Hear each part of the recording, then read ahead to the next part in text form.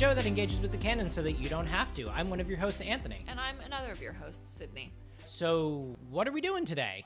Today we have a very exciting pairing of things. We're going to talk about the band Metallica and the film Run Lola Run. Yes. So, why don't we start with Run Lola Run? Because honestly, I know very little. Yeah, me too. And I'm like not embarrassed that I haven't seen it. Just to completely undermine the premise of this podcast, it doesn't feel super urgent to me. But it has like hung around the consciousness for a really long time. I will say I owned when we all had, there was a time, young listeners, when all millennials had a giant black folder filled with CDs that had been divorced from their little jewel cases. Yes. And in that time of CD possession, I owned the soundtrack to Run Lola Run. Why? I don't know. I think because a camp counselor I knew also had it, and I was like, this is cool music? I don't know. And it was like $2 at Amoeba or something. My understanding is that it's like a pretty kick-ass soundtrack. Yeah, it just seemed like good to have for like building the energy. Yeah. But I literally don't know anything about the movie except that who I presume to be Lola has orange hair. Yes. Like in The Fifth Element. I believe it is directly referencing that. Oh, it's referencing same color and cut. She has to run a lot, and there's like cool techno music. That's what I have for you. I know it's a German movie. It takes place in Berlin, which is a lot of the reason why I'm excited for this movie because oh, sure. Yeah. I fucking love Berlin. A very like post-Cold War Berlin. Very photogenic city. Yeah, and also just like what a weird 20th century it had. Sure. My understanding is that it is not just running somewhere, but it's like there's a time loop involved. Oh. There's definitely a countdown. Yeah, and I think it's like she has 2 minutes or something like that to do something. It's a very short amount of time. There's a time loop that's involved. I'm not entirely sure, but I've seen like snippets of it every once in a while. And what I know about the soundtrack and what I already enjoy about the setting, I am really hoping that I have fun with it. Yeah, no, I think I'm going to enjoy it. It's not going to spare me any shame, I think, for not knowing it, but it'll probably make me sound smart to bring it up. It feels like one of those ones that, like, no one is like, oh, you haven't seen it? But sometimes people will be like, oh, it's like Run Lola Run. And I'll be like, I haven't seen it. And they're like, oh, yeah, bummer. You're missing out. Yeah. Whereas Metallica, I think is pretty, well, okay, I don't feel embarrassed that I don't know Metallica because I think almost nobody does, but that's weird because everybody knows them. Do you know what I mean? Like, I think I know one Metallica song, and I think most people know one Metallica song, and yet they are, like, one of the most famous bands. Like, and, like, anyone could name them as a band. Anyone could identify their, like, little logo with the, like, undercut. I feel like they are emblematic of like a subgenre of like metal. Yeah. If you went to anyone and you were like, what's a metal band? The first one you'd say is Metallica. And yet most of us on this blue marble know one Metallica song. What's the one Metallica song? Exit light. Enter night. Enter Sandman. Take my hand. We're off to Neverland. Yeah. All right, let's stop so we don't have to pay James Hetfield. Yeah, I knew Sandman was in the title, but I was like, is it Enter Sandman? Is it Enter the Sandman? Is it Sandman Cometh? I don't know. The Sandman Cometh. It's like the Iceman Cometh, but way grittier. Yeah, I know that one well enough to like sing along in the car. And I could not tell you a second title of their songs. I have no idea how many albums they have. I think perhaps they do still play. They do, yeah. They tour? Yeah. Okay. I know their last couple of albums, their longtime fans have been pretty pissed about. Like, ever since I was in high school, and I think the album that I remember hearing a lot about was Saint Anger. And when that came out, everyone was like, oh, Metallica's done. They had their time is over. But they had like a good 20 years of people really loving them. And a lot of their stuff like Ride the Lightning, Master of Puppets. Yeah, oh my God, how do you fucking know that? Because I had a metal phase in high school. Oh, right. Okay. Although Metallica was never my band when I was in my metal phase. Metallica was always my cousin's band, who was a metal drummer. He was very into Metallica and Manowar. I was really into Iron Maiden and Queensryche. I guess what I am often struck by when I hear metal music is that when I was a kid, I feel like there was all this like hand wringing and pearl clutching around how like music now is just noise and like heavy metal is so heavy. I even remember thinking about Metallica that I could never listen to such a cacophony. And now, I mean, we'll see about their other tracks, but now when I listen to Enter Sandman, it's like, it's very easy on the ears to me. So, like, I hear that it's, like, metal or whatever. Like, I hear that there's, like, distortion and it's, like, kind of jaggedy and it's, like, whatever. But, like... It's not a challenge for you to listen to it. No, and it's, like, there's a melody, there's words. Like, it's pretty, like, poppy. It's just, like, a rock song. Like, I don't, like, I don't think it's, like, very abrasive compared to its own image in my mind. Like, I mean, I guess there's a scale outwards from there of metal towards just like what it would sound like if you were inside the garbage disposal. But like, yes, I feel like when I first heard Enter Sandman as a small child, like that's what it sounded. It sounded like I was inside the garbage disposal. And I was like, this is a disaster. Like, get me out of here. Yeah. And now I, and all of us, I think, have acclimated to a point where it's like, no, this music is not that intense, actually. Yeah, I'm interested to know what you think of their other music, because unlike our last episode where we were talking about Marvin Gaye, the singer of Metallica does not have easy voice. There are a couple of heavy metal singers that we may get to someday who do, I think, have bananas vocal ranges. Yeah. The lead singer of Metallica is not one of those guys. I do know that metal vocalists, that's like can be some of the most like intense training and coaching and like conditioning next to like opera. Like if you want to be able to perform that type of music with any kind of longevity, there's a lot of technique that you need to put in if you want to be able to do it for more than a couple of years. That makes sense. I would be interested to know, in this post-Evanescence world that we live in on this podcast, how... Post me noticing Evanescence. Noticing Evanescence. Yeah, that's what I mean. On the pod, we are in a post-Evanescence world. What everyone else has been post-Evanescence since 2003. Yeah, but not us. No. We're joining now. Yeah, I'm curious to see how your opinion will shift just based on having that baseline. I mean, I think I'm going to enjoy it. I don't think I'm going to enjoy it as much as Evanescence. We'll see. There are... Because Amy Lee's not going to be there. Well, yeah, that's true. There are some, like, all-time metal hits that Metallica put out. Okay. I think I'm going to like it, and I think I'm not going to find it. I think I'm going to have an easier way in, so to speak, than I did with Kate Bush. I think Kate Bush was more foreign to my ears than Metallica is going to be. But I don't know how much it's going to really, I don't know how much I'm going to really commit to it. Like, I feel like it's still going to end up being, like, good background for Evanescence.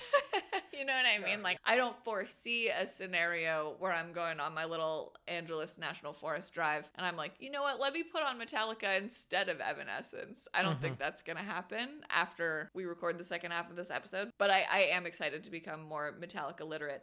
I did just get publicly admonished on TikTok for not knowing what metal was. So this should help with that. Yeah, it should. And my impression, and I'm saying this so that I can be wrong later, even as someone who did have a pretty intense metal phase for a couple years, I always studiously avoided Metallica, one, because I thought their singer wasn't the kind of mellifluousness that I wanted, because apparently what I really wanted was Evanescence the whole time. Yep. And it always felt a little bit like, and again, this might just be because Saint Anger had come out and people were pissed at Metallica at the time. They just felt a little bit like Baby's first metal band. And so it was like, all right, maybe I should just like leapfrog over them. No, but I guess I do also think that even without a metal phase of any kind, I do have this idea that they're like entry level metal. And that's what I'm saying is like, I feel like it's like not that serious. Like, what is metal? But that's also why I'm excited to be able to like, just to be able to be a part of the conversation of like, sorry, what is metal? Because I feel like people act like it's so serious and like separate from other music. Like you either are metal or you aren't. and like you either know it or you don't. It's like it feels very gate kept. I mean, if our episode about Sex Pistols taught me anything, it's that so was the punk scene. I don't know. I guess I just feel like, prove me wrong, metal, but I think you might just also be music, you know? Yeah. And I think also because a lot of the like iconic metal bands are from the 80s or the 70s and the 80s, but mostly the 80s, it feels like they're for dads now. Yeah. Like they feel a little bit out of step with they just don't feel current. I think part of my like agenda in this is the way, you know, how I love to go around being like, that's disco, that's secretly disco. Like, I feel like there are things, like I feel like you hear metal elements all the time, but like metal people don't want to admit. I just like to be able to point out where things are blurrier than people act like they are. I just think that's fun. Like you can't actually draw walls around genre. Right. The way people want to. Like once something is out there, it can be mined by anyone. And I just feel like you find metal. I feel like metal is around and people act like it's this like separate, sacred, like underground, like secret, different from all of the other rock and rolls. And it's like I'm not like the other rocks. I'm not the other rock and rolls. I'm a metal rock and roll. Well, we're about to find out. So we'll take a quick break, and then when we come back, we'll let you know what we think. Boop, boop, boop.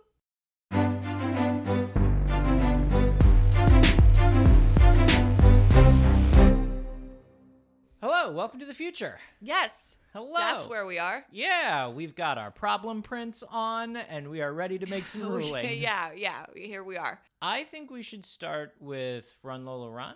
Okay, we did watch it together, but we have not previously discussed our reaction at all, so I'll count us in. Okay. 1, 2, 3. So German. Didn't really like it, Yeah. honestly, actually. You didn't? I didn't. Oh, no. I mean, I didn't. It's like, it's short. Yeah. It's unique. So like I wasn't like, ugh. Mm-hmm.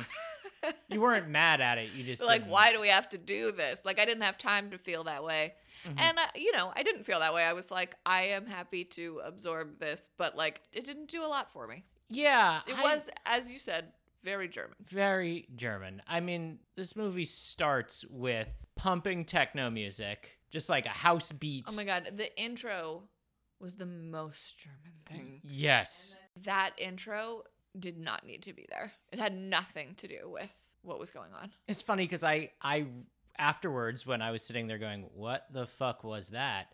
I looked up, like, what's the deal with this movie? And I was reading something on the internet, so grain of salt, that was like, actually the intro sets up all of the themes of the movie.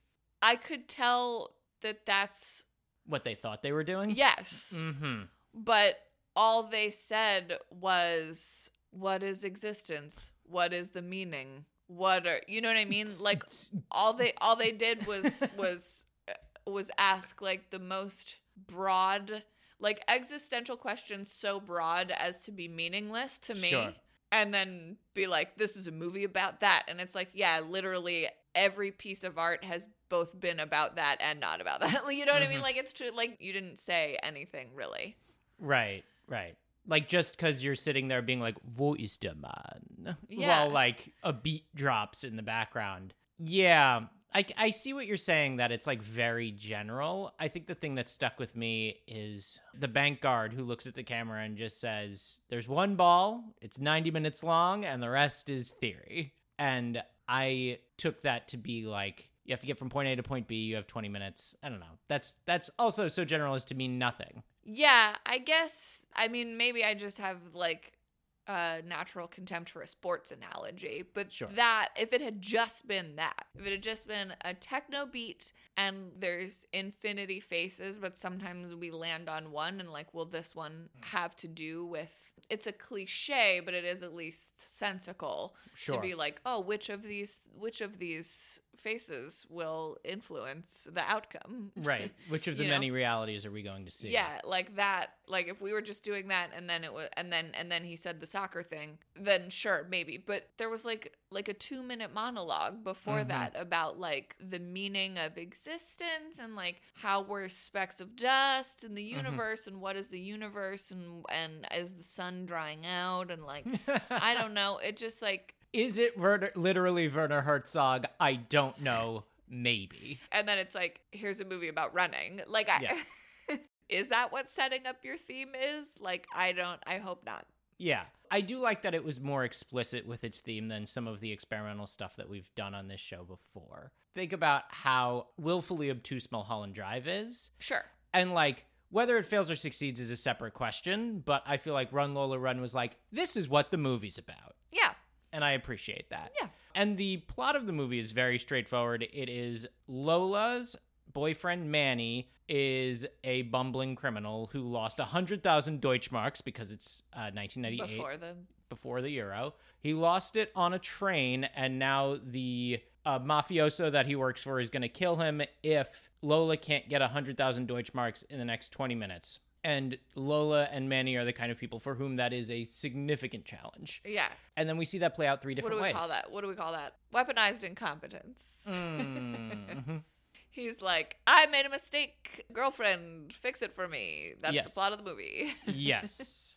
Although, in his defense, she did also make a mistake. Part of the reason that he lost the money is that she was late. Yes, and then so that becomes like, as she hustles to get this money in 20 minutes, like the idea, which is also so German. Yes. Like the primacy of punctuality. Yes. Where literally she's late again, quotey fingers around late in the first, we see 3 time loops, basically. 3 ways this plays out. And the first way we see it play out is she doesn't meet him in 20 minutes again. She's literally 10 seconds. Yeah, like several seconds late, and it's like, nope. Yeah, it's too that. And is I know late. they're trying to do a thing where it's like the little choices of everything. Like it makes it, but it is also just like very German. It is. I appreciated that it was a big swing. You said it was extremely German. I said it was like every movie that's ever been screened on the channel IFC. Yeah, it did have strong IFC vibe. Like, it is the most of something. And I think that's why people still talk about it. Yeah. And it's not like it's a bad movie. It's just a big swing. And that is not for everybody. No, I was like, is this cyberpunk? And you said no, which I think is right. And then I was like, is it technopunk or cyber techno? And I feel like it is one of those things. And that's what it is the most of. Like, I've never seen the movie Hackers. But I feel like, I don't know, like there just was a time when music video culture had taught us that we wanted like very quick cuts. And like, there's like some homily to it almost. The idea of like just following an idea like way too far, way too fast, and then like zapping back to the scene. Yes, because as Lola runs and passes people, her interactions with people, you see what happens next to them in a series of like Polaroid montages. Yeah. Which I thought was very sometimes for like fun. The rest of their lives. Yes, which I did think was fun, but I also was like, does it have to do with this? Right. I felt like this movie was like a very successful exploration of like style, but not an especially successful exploration of like story or even like theme. Style over substance? Yeah, style over substance, which can be an okay way to be. Yeah, and I think I had a more positive reaction to this movie than you did. I think ultimately I was still pretty lukewarm on it, but I was like the positive side of lukewarm where I was like, okay, I enjoyed that. I see what it is. And I was definitely the positive side of like not liking it. You know what I mean? Like, like I guess that's what I'm trying to say is like, if I'm going to watch a movie I don't like, I would like it to at least be watchable and fast paced and like offer me something that I'm not going to get someplace else. Yeah. Like I still had a filmic experience. You didn't sit there hating it. Yeah, like no, I didn't. Chinatown. I didn't spend the hour and 20 being like, oh my God, how much longer? Yeah, I appreciate that this movie knows exactly how long it really has to sustain our attention. And it's like, Yeah. I'm going to get in and get out Yeah. in an hour and 20. And that honestly is fine. It did not feel either too short or too long. It was exactly as long as it needed to be. Oh, here's a question that I asked last night. Yes, I think we should address this. This is the time. So, do you think that it is actually magic that is happening and we are seeing a timeline actively resetting? Okay, so when Anthony says we see this play out 3 different ways, what happens is the first 2 ways it goes wrong, and then Lola is like, nope, don't like this. And we get to go back to the moment when she learns that this 20-minute timer has started and she has to get this 100,000 Deutschmarks. Deutschmarks. So the question you asked at the end of the movie is, as I understood it, is like, what were the mechanics of that? Like, how did she do that? Yeah, or was she doing it at all? Like, yeah. And I guess my answer is I don't really care. And I think that that's maybe why this movie is like not for me. Like I think if I were the kind of person who really cared to like puzzle that out or like try to pin down an answer to that kind of question, then this movie would be more interesting to me. But like, how is magic is not something that I care a ton about. And I used to like sometimes get into discussions where I'd end up feeling like really self-conscious and like outdone by people who had like really thought it through. Like I would feel foolish or like I missed a lot of things because people would be like, well, here are the evidence for all the different like magical ways. And I would be like, my God, I thought about none of that.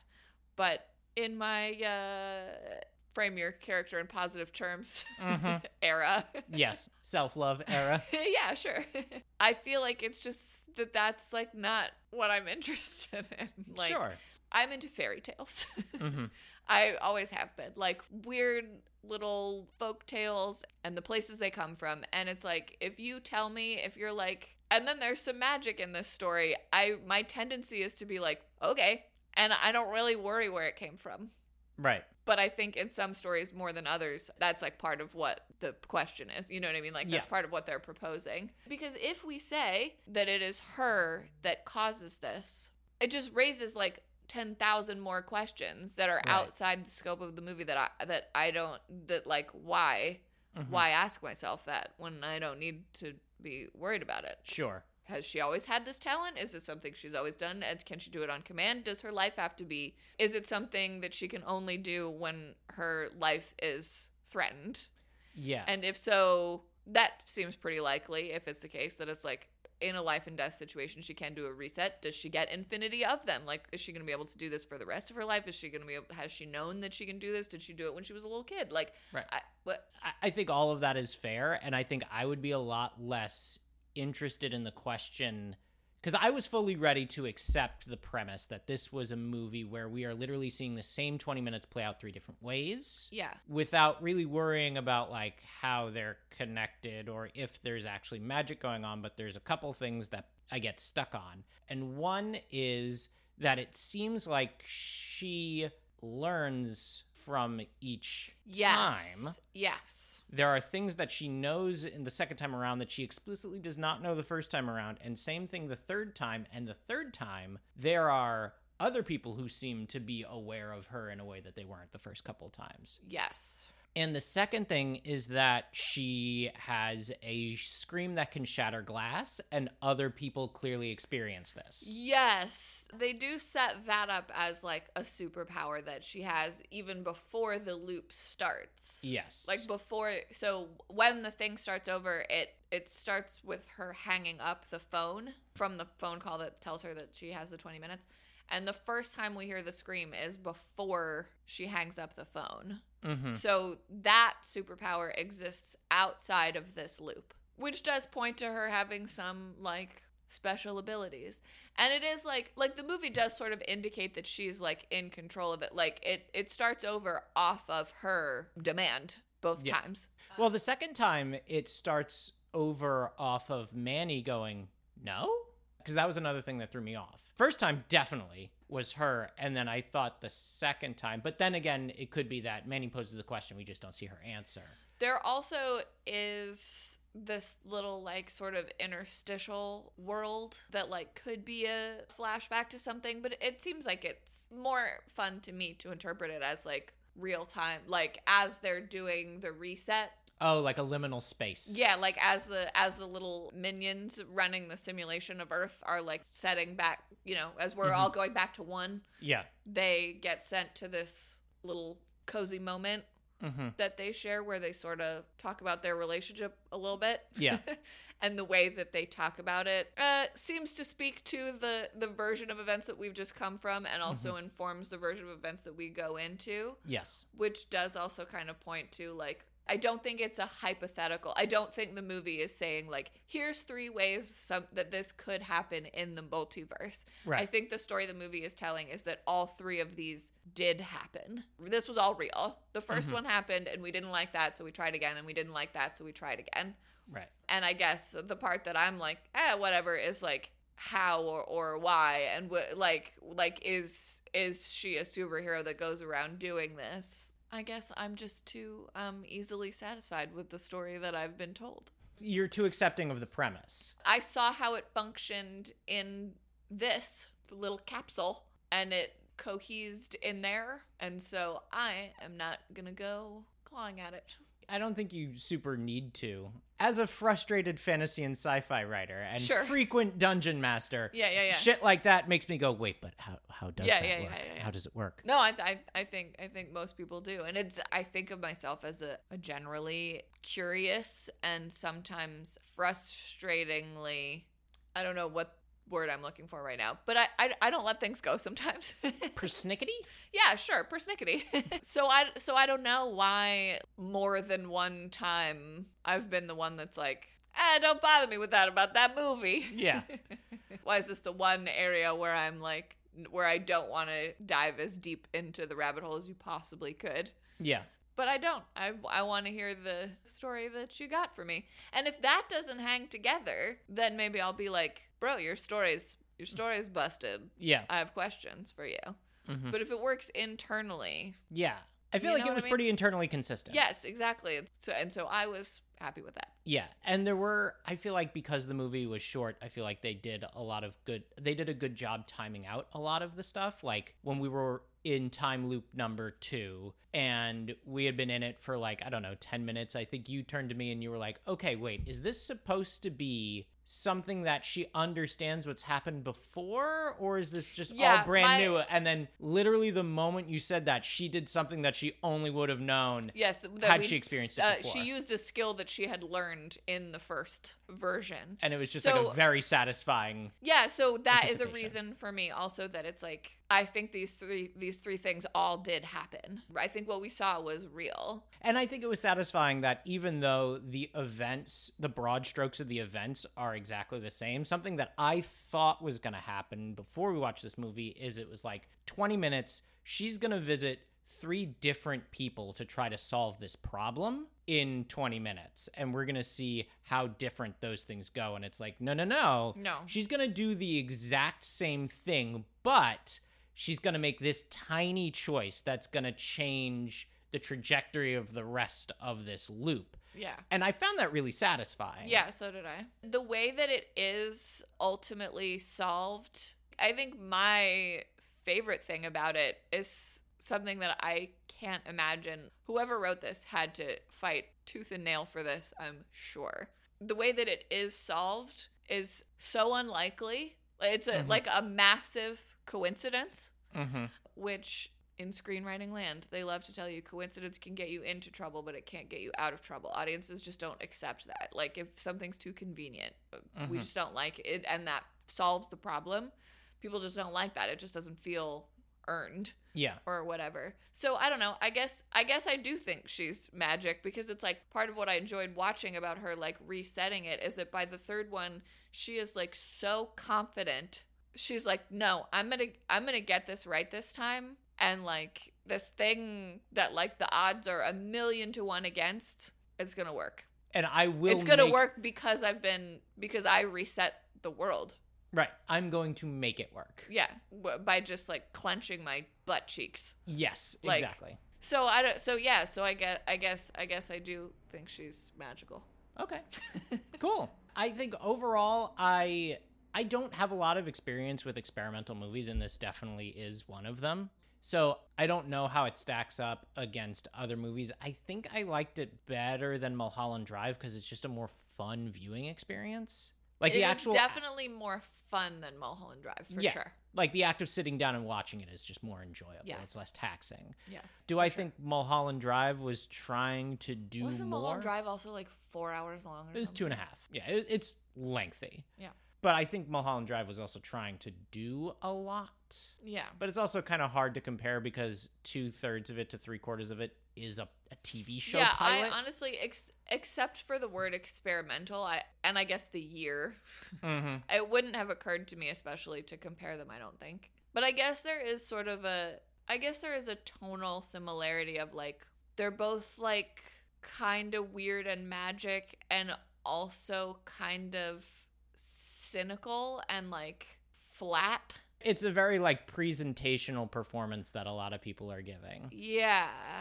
But it also might just be because they're German. Right. Like, I think there might also be some nuance that we're losing because Germans. Yeah. Like, just German language not being either of our languages. Yeah. But, like, I was so shocked to find myself thinking of Amelie so much because they're so opposite and, like... Though German Amelie would look a lot like Run Lola Run. Right? Though, yeah. like, Amelie spends the whole time being like... like, people, what do they do? Like, love, we don't know. That's how French people sound. And Run Lola Run is like techno and running, but they do the same. Is that just what we were interested in the 90s? It's like, what if we just could see every like tertiary character? Like were we just frustrated in the 80s that we didn't know how things turned out for everybody on the sidelines? Like, were people watching movies and being like, I wish I knew what that non-speaking role, like, I wish I knew what was going on with them in their home life. Like, well, I'll become a filmmaker and I'll solve that problem. Right. And so I'll just take a little time out of the plot of the story that I'm telling to just be like, and also, by the way, here's the entire life of someone that we only see for a couple of seconds. I know you were going to worry about that. Yeah, I don't understand, like, what meta text they were speaking like, to in these two movies. Like, yeah, like, what a weird, like, fad that was, where all of a sudden films were, like, really concerned, like, no, like, leave no stone unturned. Yeah. Like, like, no loose ends. Yeah. Okay, yeah, we wrapped up the main plot. No. What about your E-plot? What the fuck is an E-plot? Yeah, there's no such thing as an E-plot. Oh, but... but there is now. Yeah. It is funny that you bring up Amelie because it is like, all right, we've got a woman in a bob. We've got some weird shenanigans with her lover. We've got prominent use of Polaroids. We've got we've got an icy father figure. We've got her problem solving, like creative problem solving. We've got magical realism. She's gotta save some lives, but like not in like a Charlie's Angels kind of way, right. In like a saving people from themselves kind of way. Yeah, and like, oh, is she gonna do it by wrestling the guy for the gun? No, she's gonna do it by like puzzling pieces of pictures together until they make faces. Right. It's a weird movie. Yeah. So who's it for? Oh gosh, I really don't know. I feel like it's for 1998 when it came out. For sure. Yeah. Yeah. It's for Germans. Yeah. I think it is for people who really like to be the person in the room who's knowledgeable about film but don't want to come off being douchey. Because that's when I usually hear it brought up, is when people are like, oh, like in Run Lola Run. And you're like, I'm sorry, pardon? Yeah. And they go, oh, don't worry about it. I'm like trying to think of something that's like, oh, if you really like this and you want more of it, then you want Run Lola Run. But I can't think of anything. It's kind of weird that I didn't see it at the time because it did come out like exactly in my like foreign film phase, which is weird to say because I was 11, but that was my foreign film phase. Near my childhood home, there was a movie theater that like reserved a screen just for like indie foreign films. And we as a family would catch as many of them as we could. And so like, sounds right. There just was a window where like I was old enough to go to pretty much any movie, but like still had time to do that. Sure. So I guess it's for me when I'm 11, but it wouldn't have been my favorite one then either. You know, as you were saying that, I was running through some of the similarities in my head, and something I did want to call out about the movie is that the soundtrack is awesome. Yeah. It's very fun. I think I said in the before times that I owned the soundtrack. So that was also, just sidebar, that was like a surreal experience for me watching the movie, is that it was like this movie that I've never seen, but every once in a while, like, there would be this like very familiar moment of sound, but like not a pop song. Like, right. Like a 90s German house. Techno movie music. Yeah. That I would suddenly feel like connected to, like, oh, like I used this for like summer camp warm-ups. Mm-hmm. I think that this movie is, if you really liked The Matrix and you want another movie with a house music soundtrack that explores metaphysical themes, but you don't have more than 90 minutes, here you go. Okay. Yeah. Very Sure. much variations on a theme. It's like, yeah, if you liked The Matrix, but you were like, I wish it wasn't so like visually polished. Run Lola Run is very visual. There's a lot of like really nice camera work or whatever, but it is a lot more like you see people's sweat, you see people's pores. Yeah, you there's see, a lot of like, shaky cam. And that's not how The Matrix is at all. Yes. So if you were like, I liked the themes of The Matrix, but I want to feel like I know what the people smell like, then maybe this is the movie for you. Because I definitely don't know what they smell like in The Matrix. I know what they smell like in that 90s club scene in the beginning of the first Matrix. And I definitely know what they smell like in the club scene in the second Matrix. Yes, I do know that. Sweat and patchouli. Yeah. If we're being honest, it's like, what does all that patent leather do to anyone, you know? Yeah. But, like, it doesn't feel like human smells. That's true. Yeah. Even in the real world. That's very true. When they're all in sweaters and stuff, I still feel like they're just, like, very clean. Yeah, you know. Airbrushed. Yes. Conversely, you know how smelly Lola is when she walks into the casino. You know exactly how stinky she is. Yeah. So I think I know the answer to this. Is this in your curriculum? No, it's not in mine. I'm sorry, but if that makes me a square, then that's what it is. Like, I'm not saying it can't be in anyone's curriculum, I guess is what I'm saying. Yeah, it's just not in yours. It's not in mine. Right. Again, big swing, and it's for someone, just not for you. I think I would put it in. It's a pretty tepid optional reading, but I actually haven't put anything there in a while. Just because I was feeling a little bit more positively about it, and I am glad that I have seen it. Well, I feel like there's also a difference between, like, and we're just continuing to explore this as a podcast, but I feel like there's a difference between, like, this is in the curriculum and, like, I would recommend this to a friend. Like, remember Point Break? Yes. When I was like, this isn't in my curriculum, but I would absolutely recommend that anyone watch it. Yes. I guess that's what I'm saying, is you can be like, like, this is, like, for some people, I would say go ahead and watch this, but it's not, you know what I mean? Yeah. So, anyway, all of that is to say, it's probably going to go in optional reading just because I'd be like, sure. Extra credit for, we have a class up on the curriculum called It Was the 90s. Sure, yeah. Like, if somebody, it has this, like, maybe that's just, like, German, too. It has this, like, I want to say intellectual, even though it's, like, not at all. Like, nothing about it is intellectual at all. It's not pretentious, but it is. But it has this, like, yeah, it just has this, like when we talk about books being, like, literature, like, it has this, like, I am film, like, IFC. It has this IFC vibe around it that would make it impossible for if someone came to me and said, this is what I would like to pursue for my extra credit project. I don't know how I would say no to them. Yeah. I don't, like, on what grounds would I be able to say this movie is not worth your time? I wouldn't. Yeah. I just wouldn't assign it. Yeah. No, I think that's fair. And if someone came up to you at a party and said it was their favorite movie, what would you think? I would look for something else to talk about. I would think this is neither a red nor a green flag to me. It's just a flag. I would. It's one of those flags they wave in the middle of a NASCAR race that I don't know what they do. I honestly, it would be it would concern me, but not in a way that is like, oh no, just in a way that I would be like, oh, I'm not sure that we're going to have much to talk about. You and I might go try to find someone else to talk to at this party. Right. But I wouldn't then go, like, type an anonymous note to that person's girlfriend and be like, are you okay? Right. Here's where it would go wrong for me. I think if somebody got really invested in explaining to me why it is a really important, I just could see this movie getting mansplained to me.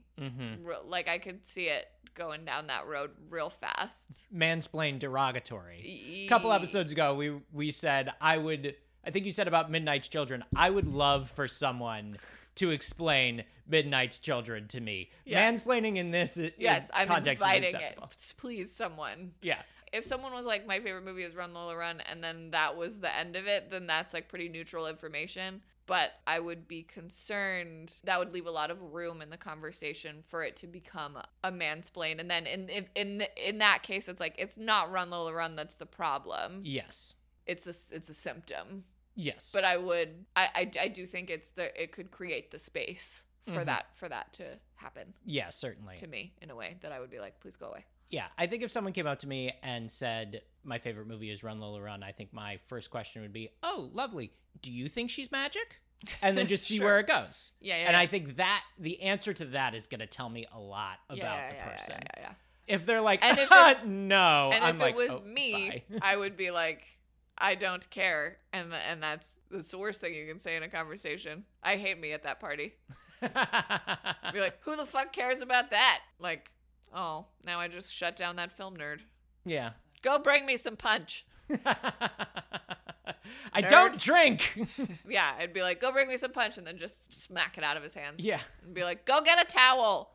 Party fail. You've just decided to ruin someone's party. Yeah. This NYU alumni party is terrible. Okay, well then, should we take a quick break and then come back and talk about Metallica? Yes, let's please. Okay. Hello, welcome back. Hello. All right, Metallica. Yeah, I feel like it's fair to call this the reason we're here. Yeah, definitely. Okay, so how did we feel about Metallica? 1, 2, 3. I liked it until I didn't. Struggled more than I thought I was going to.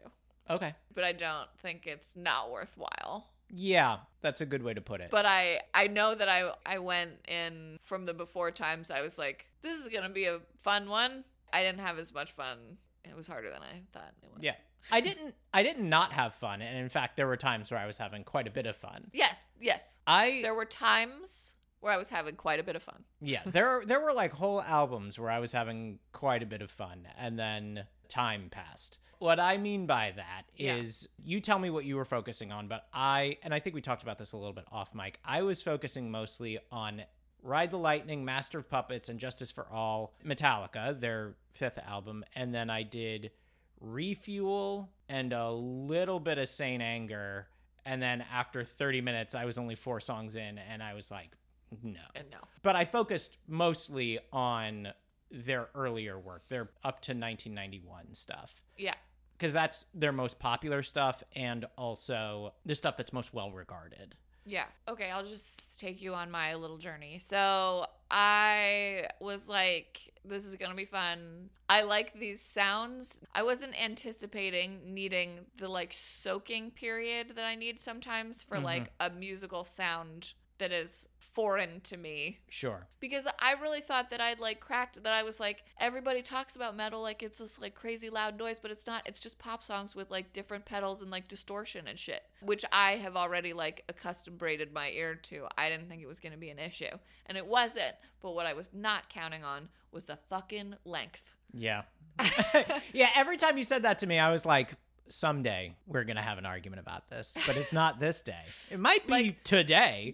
I was ready for what it sounds like. I was not ready for how long it takes and how repetitious it is, which is a crazy thing for like a synth pop stan to say, but I'm saying it anyway. You just don't need to go around and around like that all the time, like so much. So that slowed me down a little bit. So I listened to the first 2. I was trying to move towards the Metallica album because I knew that was the one. So I listened to the first 2 albums and I was like, okay, that's fine.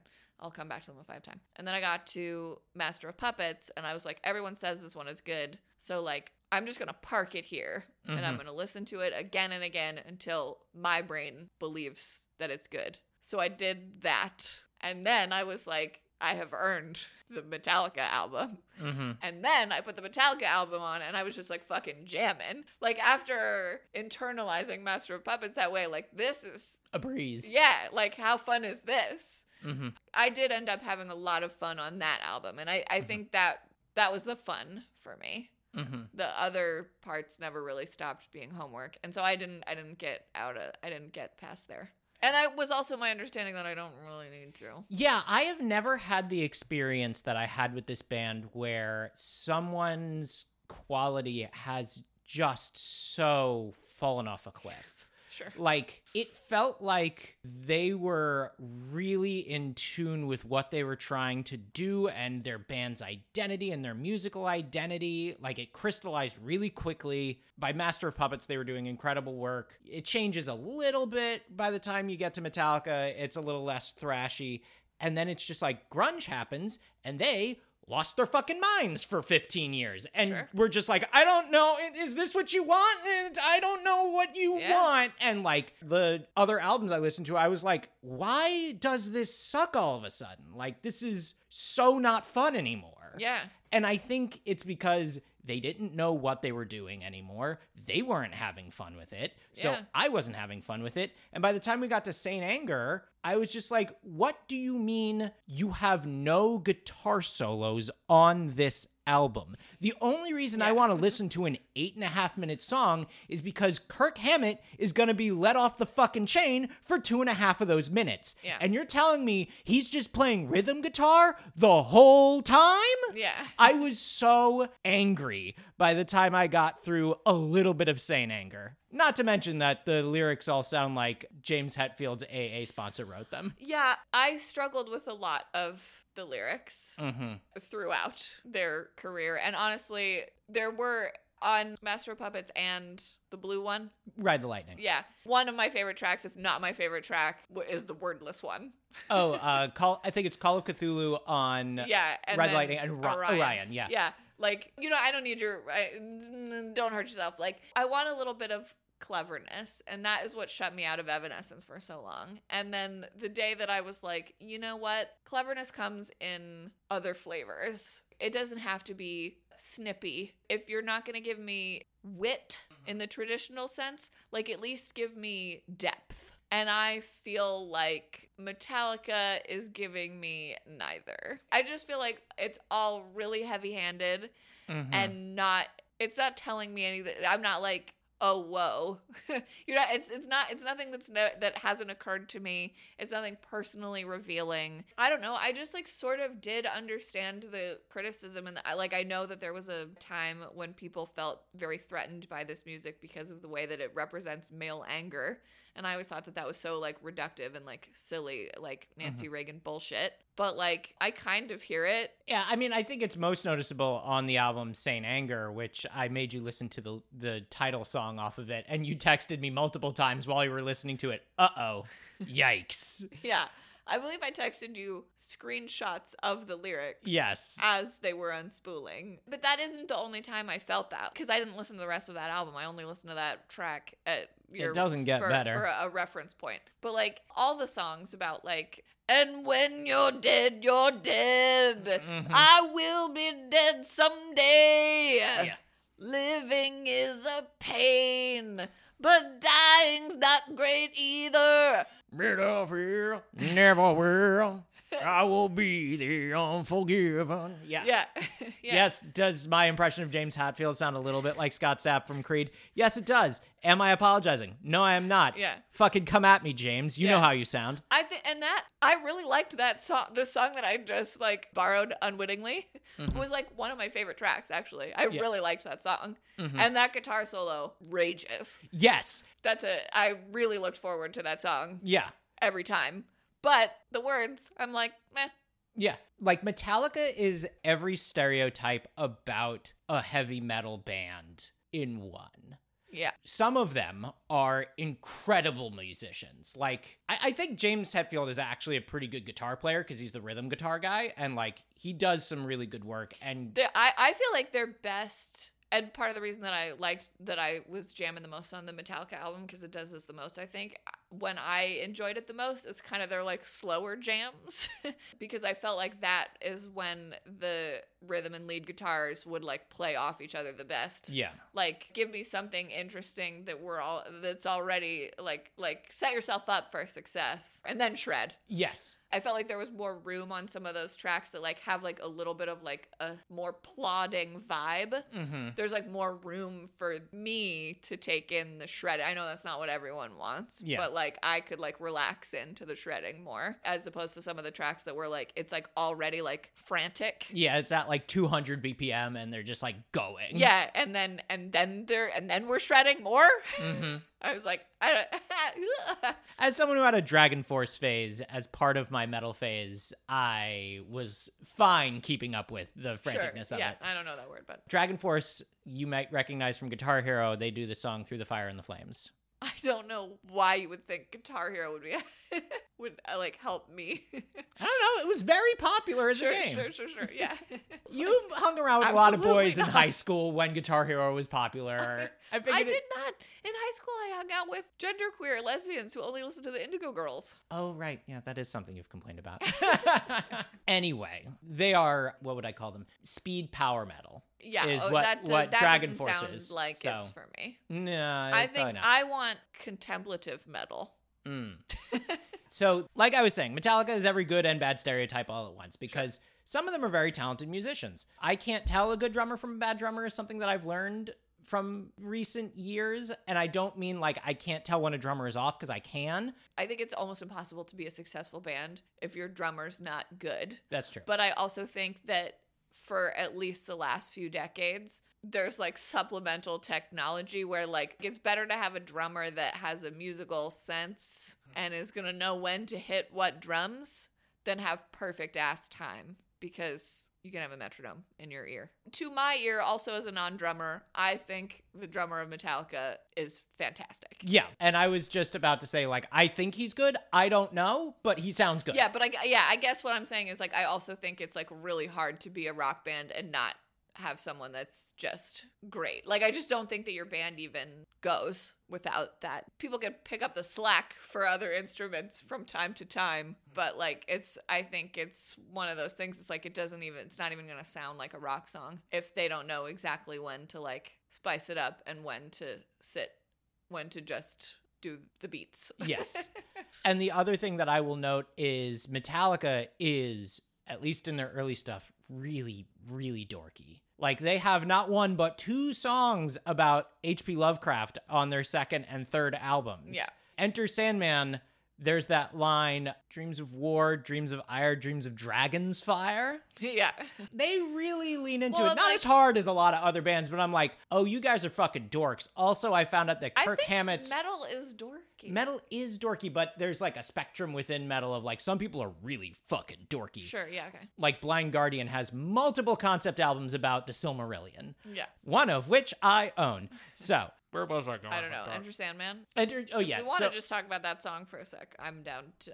I would like to also do that. Okay. Enter Sandman. Their most popular song off their most popular album. Listen, it's a great song, and when they say grain of sand, I just feel it with my whole body every time. And I think that's what I mean by the like more laid back. Like the way that it starts with like it's like spooky. It's like a little bit haunted. Yeah. Like that's what I want. I want there to be room for haunting in my metal. Yeah. And I feel like about half the songs on that album do that for me. Yeah. The riff, are you guys all hearing in your mind the little riff from Enter Sandman? Like, it's just so, like, off-putting, and, like, that's what I want. And if you're just, like, there are songs that are, like, too busy to do that. I want room for tone. Yeah.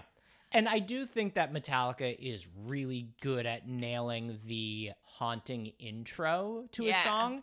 And then sometimes it just gets really fast, really, really quickly. And then sometimes it just like, it's a good build. Yeah, sometimes it's a good build. And I feel like their first 5 albums, it definitely happens with regular frequency. By like Master of Puppets, they're like, oh, we know how to make a kick-ass album. Yeah. I feel like I should mention, I wasn't sure I was going to like anything other than their self-titled album. And then Master of Puppets, I think, is actually just like a genius piece of metal. Okay. It's Interesting. fantastic. I made myself like it the way that I do, but especially by comparison, I found it so easy to like their self-titled album that I think that's where my heart is and where I would tell anyone to start. That's the one I started with when I was listening because I knew it was the easiest one to get into. Yeah, but Master of Puppets, it's like, I got there. It's also, the songs are longer. Like, I just don't need this, like, 8-minute song. Like, on the self-titled album, the songs are, like, 5 minutes, 6 minutes. There's, like, a couple that are, like, 4.5 so that there can be, like, one that's 8. And it's like, that's a great way to be an album. I mean, it's actually not. Those songs are still too long, but comparatively. Yes, in the genre, that's the conceit of the genre that I need to, like, I'm in their house. Yeah. But Master of Puppets is just like, it is good. It is good. I got there, but it's long-winded and heavy-handed. Master of Puppets is the one that has the most of this particular sound that I really like. It's either one guitar with reverb on it or two guitars harmonizing. It is a sound that is very popular in Iron Maiden music because Iron Maiden has between 3 and 4 guitarists on any given song, not counting the bassist, where they are playing the lead guitar riff and it just seems to like echo. Yeah. Anytime I hear it, I just like stop whatever I'm doing and I'm just like feeling it in that moment. It's one of my favorite things and it's all over Master of Puppets and I just really, really like it. Yeah. I think that's why I like the wordless one the best. Because I feel like there's just like such a instrumental, it's like meditative.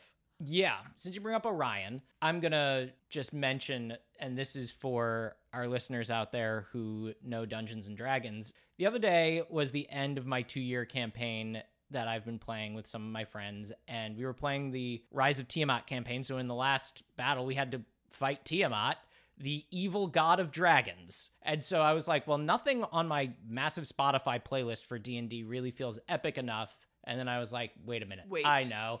And I put on Orion and I was like, this is correct. Yeah. This is how you fight the god of dragons. Yeah. It was a long fight, but I was kept in it by a lot of instrumental heavy metal, including, but not limited to, Orion and Call of Cthulhu. I think off that album, that and the titular Master of Puppets are the ones that did the most for me. So the thing that should not be, I think, is another great example of like, there's a lot of musical artistry. Like if it were just in another language, I think I would think that was a great goddamn track. But it's like the lyrics it's like J.J. Abrams wrote songs. Put it in the mystery box. Yes. Yeah, I could see that. He is just like fully just quoting Lovecraft. There's a line in there that is not dead which eternal lie, and given strange eons even death will die. That's just fully from H.P. Lovecraft. There's one, okay, on the song Through the Never, which again is a good song. Yeah. One of the tracks I enjoy more on the album because it has that like contemplative vibe. Mm-hmm. And I feel like the guitars are talking to each other in a way I really enjoy. All that is, was, and will be. Universe, much too big to see. Time and space, never ending. Disturbing thoughts, questions pending. Questions pending? I never caught that. Oh, no. Limitation of human understanding. Too quick to criticize. Obligation to survive. We hunger to be alive. Yeah. Like, it's like, you haven't said anything. Literally, it's just like, big thoughts, man. Mm-hmm. I got some big thoughts. I got some big questions. It's not your job. It's not our job as artists to have all the answers to all the questions. But I just feel like we should at least be like making motions towards like some kind of like attempt. Yes. Like to advance the conversation, to at least explore, rather than just be like, there is a question here. There are questions pending. Disturbing thoughts. Questions pending. That could be a fun TikTok description. Just disturbing thoughts, questions pending. If you want me to contrast that with how I feel Amy Lee has tackled the same themes. Sure. You keep it or don't. I've chosen not what I think is her best work, but I've tried to pick something on a similar theme so that it's fair. Yeah? Mm-hmm. Piecing every thought together, find the words to make me better. If I only knew how to pull myself apart. All that I'm living for, all that I'm dying for, all that I can't ignore alone at night, all that I'm wanted for, although I wanted more. Mm-hmm. Lock the last open door, my ghosts are gaining on me. It's better, right? Yeah. Like, it's not like it's still like a lot. Scary mysteries. Yes. Like, existence is is dark, and what does any of it mean? Right. But like, lock the last open door, my ghosts are gaining on me. Like that, I don't know. It's like, at least you've brought me some arresting images. Yes. Yeah. At least you've told me something about like your experience of these disturbing thoughts and questions pending. Yes. You know? I was never sold on his lyrical complexity or lack thereof. Yeah, and that's not what a band lives and dies by for me. Like, you don't need to have the world's cleverest lyrics. No, but it does help. But like, over a body of work, when all your songs are 8 minutes long, like, at some point there should be give me something. Yeah, what was most striking about it to me was not that he didn't start that complex, because I feel like a lot of people, when like the songwriting on Fallen is not as good as the songwriting on Evanescence's self-titled album. Sure. Yeah. Just lyrically speaking. Yes. But James Hetfield just doesn't get better. Yeah. Like, he starts out fine and just stays fine for 40 years. Because I don't think he's pushing himself. I mean, I don't know. I did absolutely no research about them as people. But, like, I think it's, like, to him, it's just, like, part of the genre that you just, like, allude to darkness. And that's all you have to do. You know what I mean? I just don't think I don't think he thinks it's, like, part of his job to expand on a thought.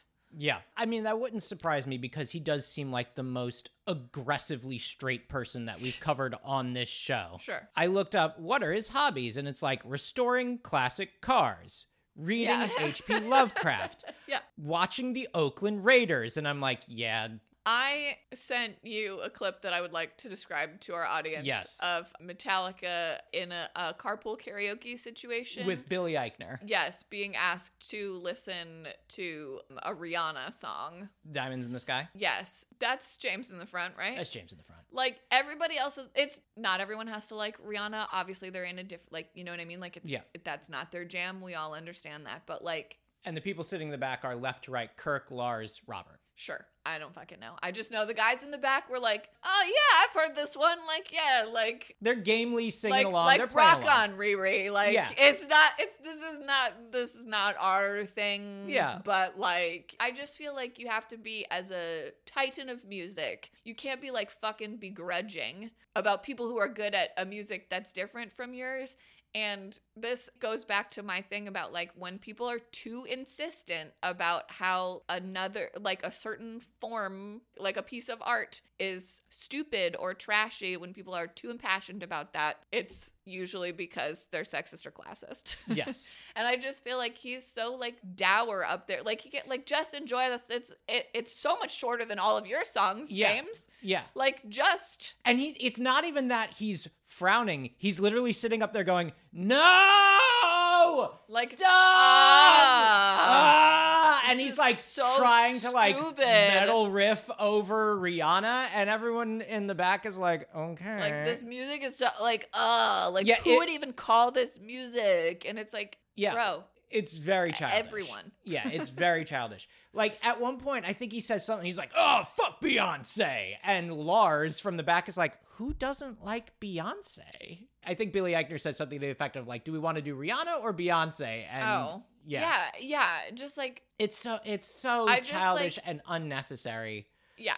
But I think that James is definitely an asshole.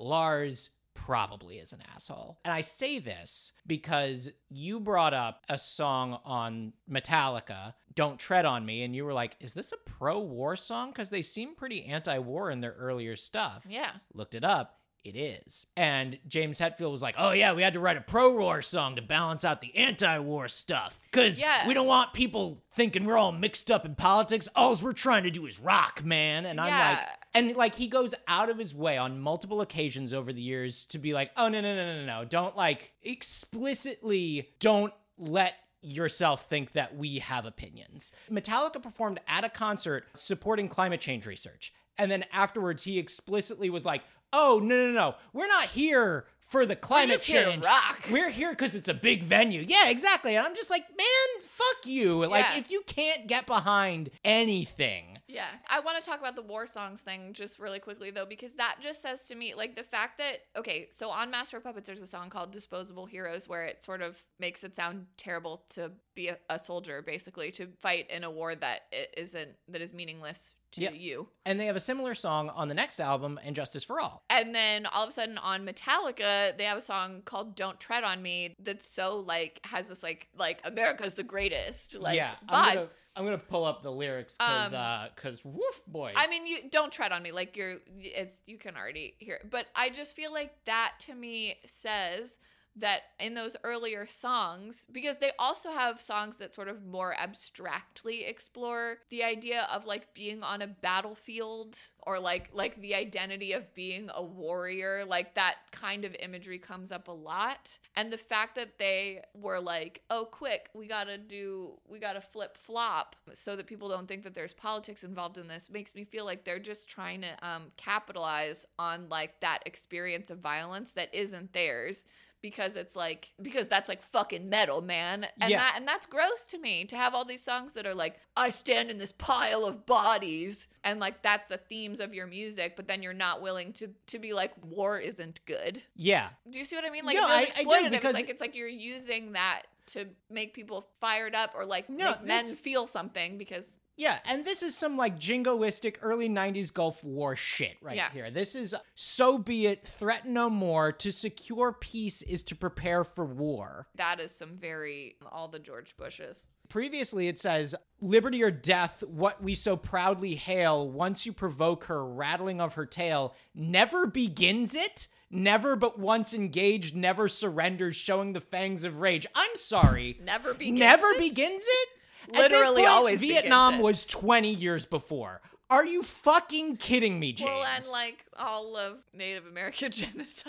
Well, yeah. Like, but Never you can't even be like, oh, it's been a while though, man. No, it wasn't. It wasn't. Yeah, but it's like, so, okay, so, but then also you want to have this like emo attitude about like standing, like watching the sun go down for the last, like that's the last thing you'll ever see. Like it just, that also to me feels just like very childish. This like, yeah, it's a complete unwillingness to engage with the implications of your own imagery. Yes. Just like, we're using this until we feel it is no longer necessary, lest you think we are taking a position on anything. We're just gonna zag on you a little bit and make sure that you don't. Yeah, and I guess that's why I'm saying that the like 1 million moms attitude that I used to think was so stupid of like this music is turning the young boys angry. Like it's never so simple. Like anytime anyone has like cultural alarmism about something like that, that's never exactly what it looks like. Yeah. But the more I listen to it, I'm like, no, a little bit, like I can see this like planting little seeds in like, because it is also like, even though it is neither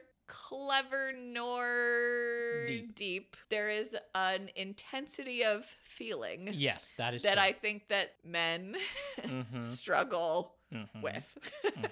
So I can really see the stereotype of the like basement boy, like listening to too much Metallica and then getting radicalized. It's like, it doesn't, I liked this project. I did enjoy their album, but it doesn't, that image is less absurd to me. I thought it would be even more absurd to me once I listened to their music, because usually the more you examine anything, the less easy it is to just see like such a simple story like that. But I listened to it and I can see it.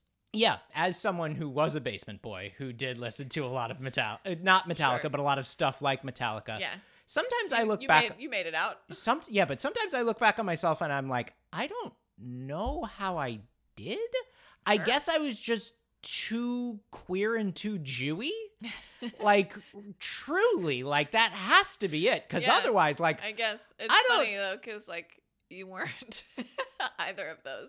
Not openly at the time, but like it was always there, you know? Yeah. No, so, I just think that's interesting that it's like, I guess it was just like when I think it was like those things were waiting for you. Yeah. I think it's just like when the next step would happen, when people would be like, do you like this angry music? And I'm like, yeah, it's really intense and I have undiagnosed ADHD. This is also probably part of it. Right, yeah. And they're like, do you think that women are objects and should be subservient to men? I'm like, wait, what? No. Hang on. Yeah. No thanks. Yeah. can we just enjoy the music? And they're like, yeah, it's about the music. I'm like, oh, okay, all right. And chauvinist supremacy. No, God, fuck, no. All right, no. Do you think Nazi images are cool? Cool is a strong word, but they certainly did have stylish uniforms. All right, cool. So you want the Nazis back, right? No, I don't. No, I don't. Very bad. Yeah. They're the opposite of what I want. Like step 2 just never materialized for me. Yeah.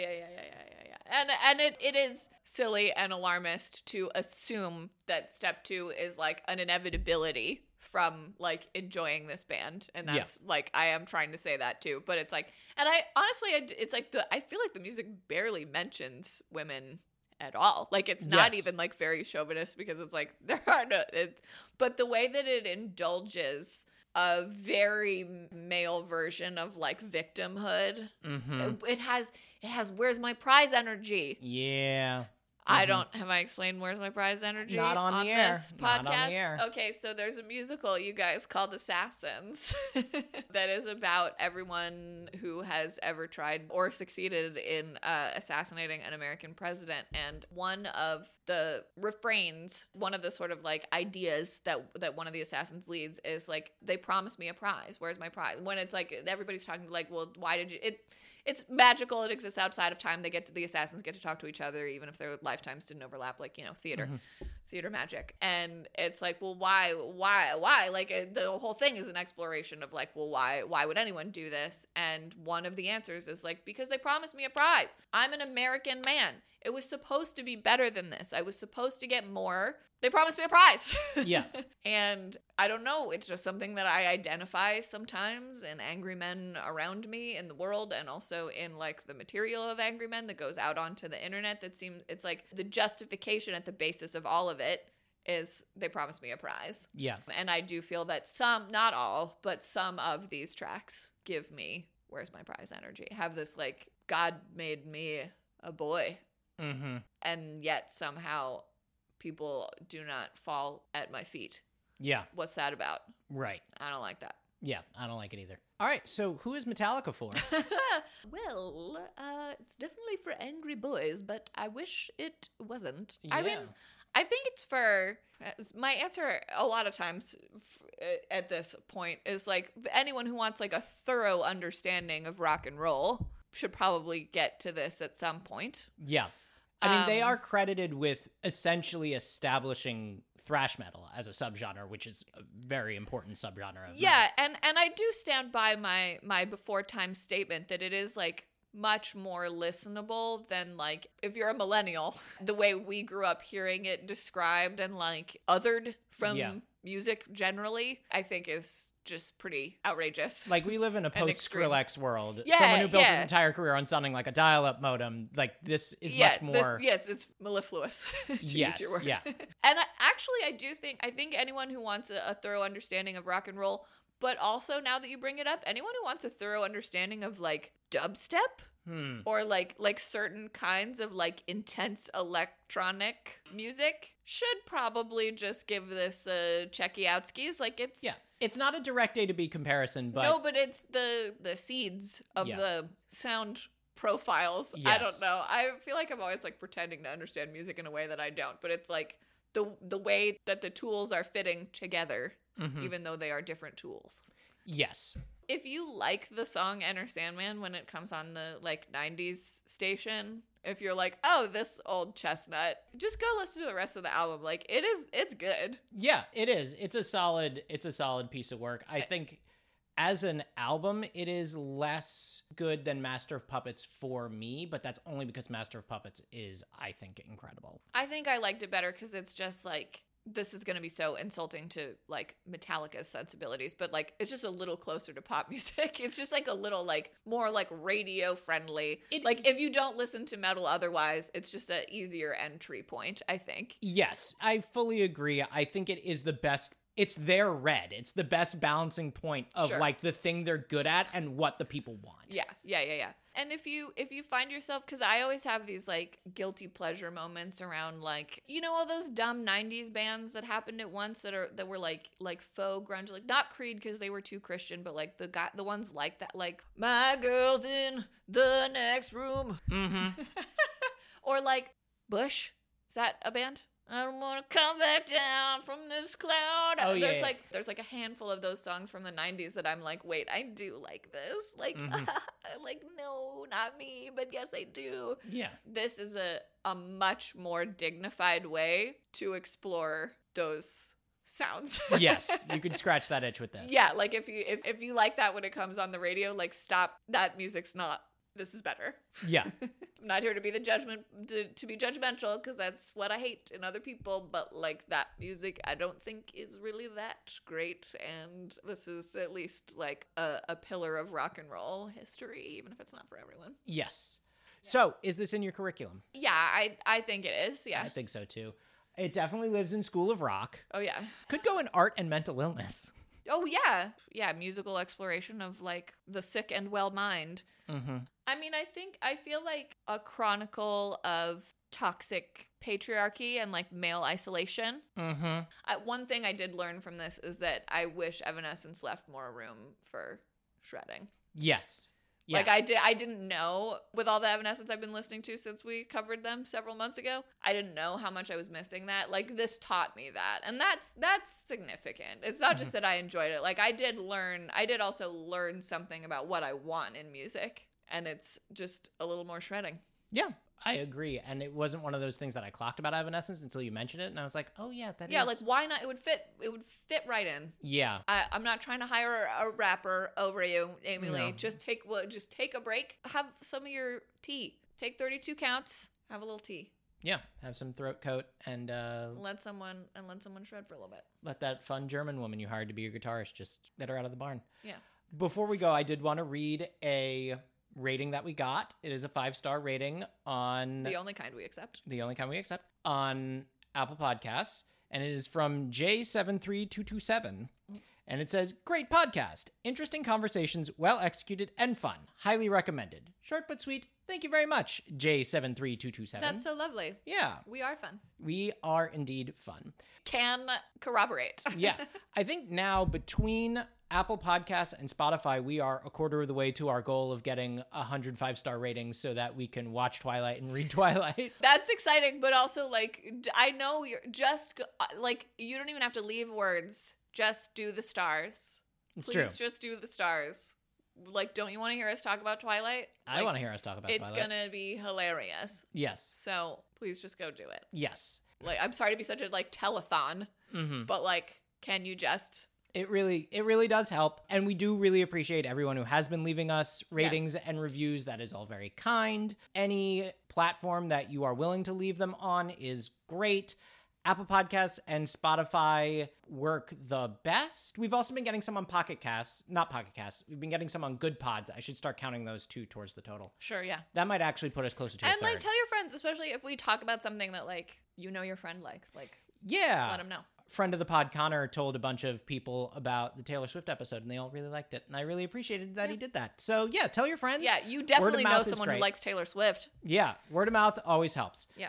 So, anything else we want to cover on anything that we covered today? Oh, where can they find you on TikTok? At Trash Analysis. You can find me at Anxious Archfey on TikTok and Twitter, and you can find the show on Twitter at SophisticatedPod. All right, that about does it for us on I'm a Sophisticate and So Can You. Good night and good luck.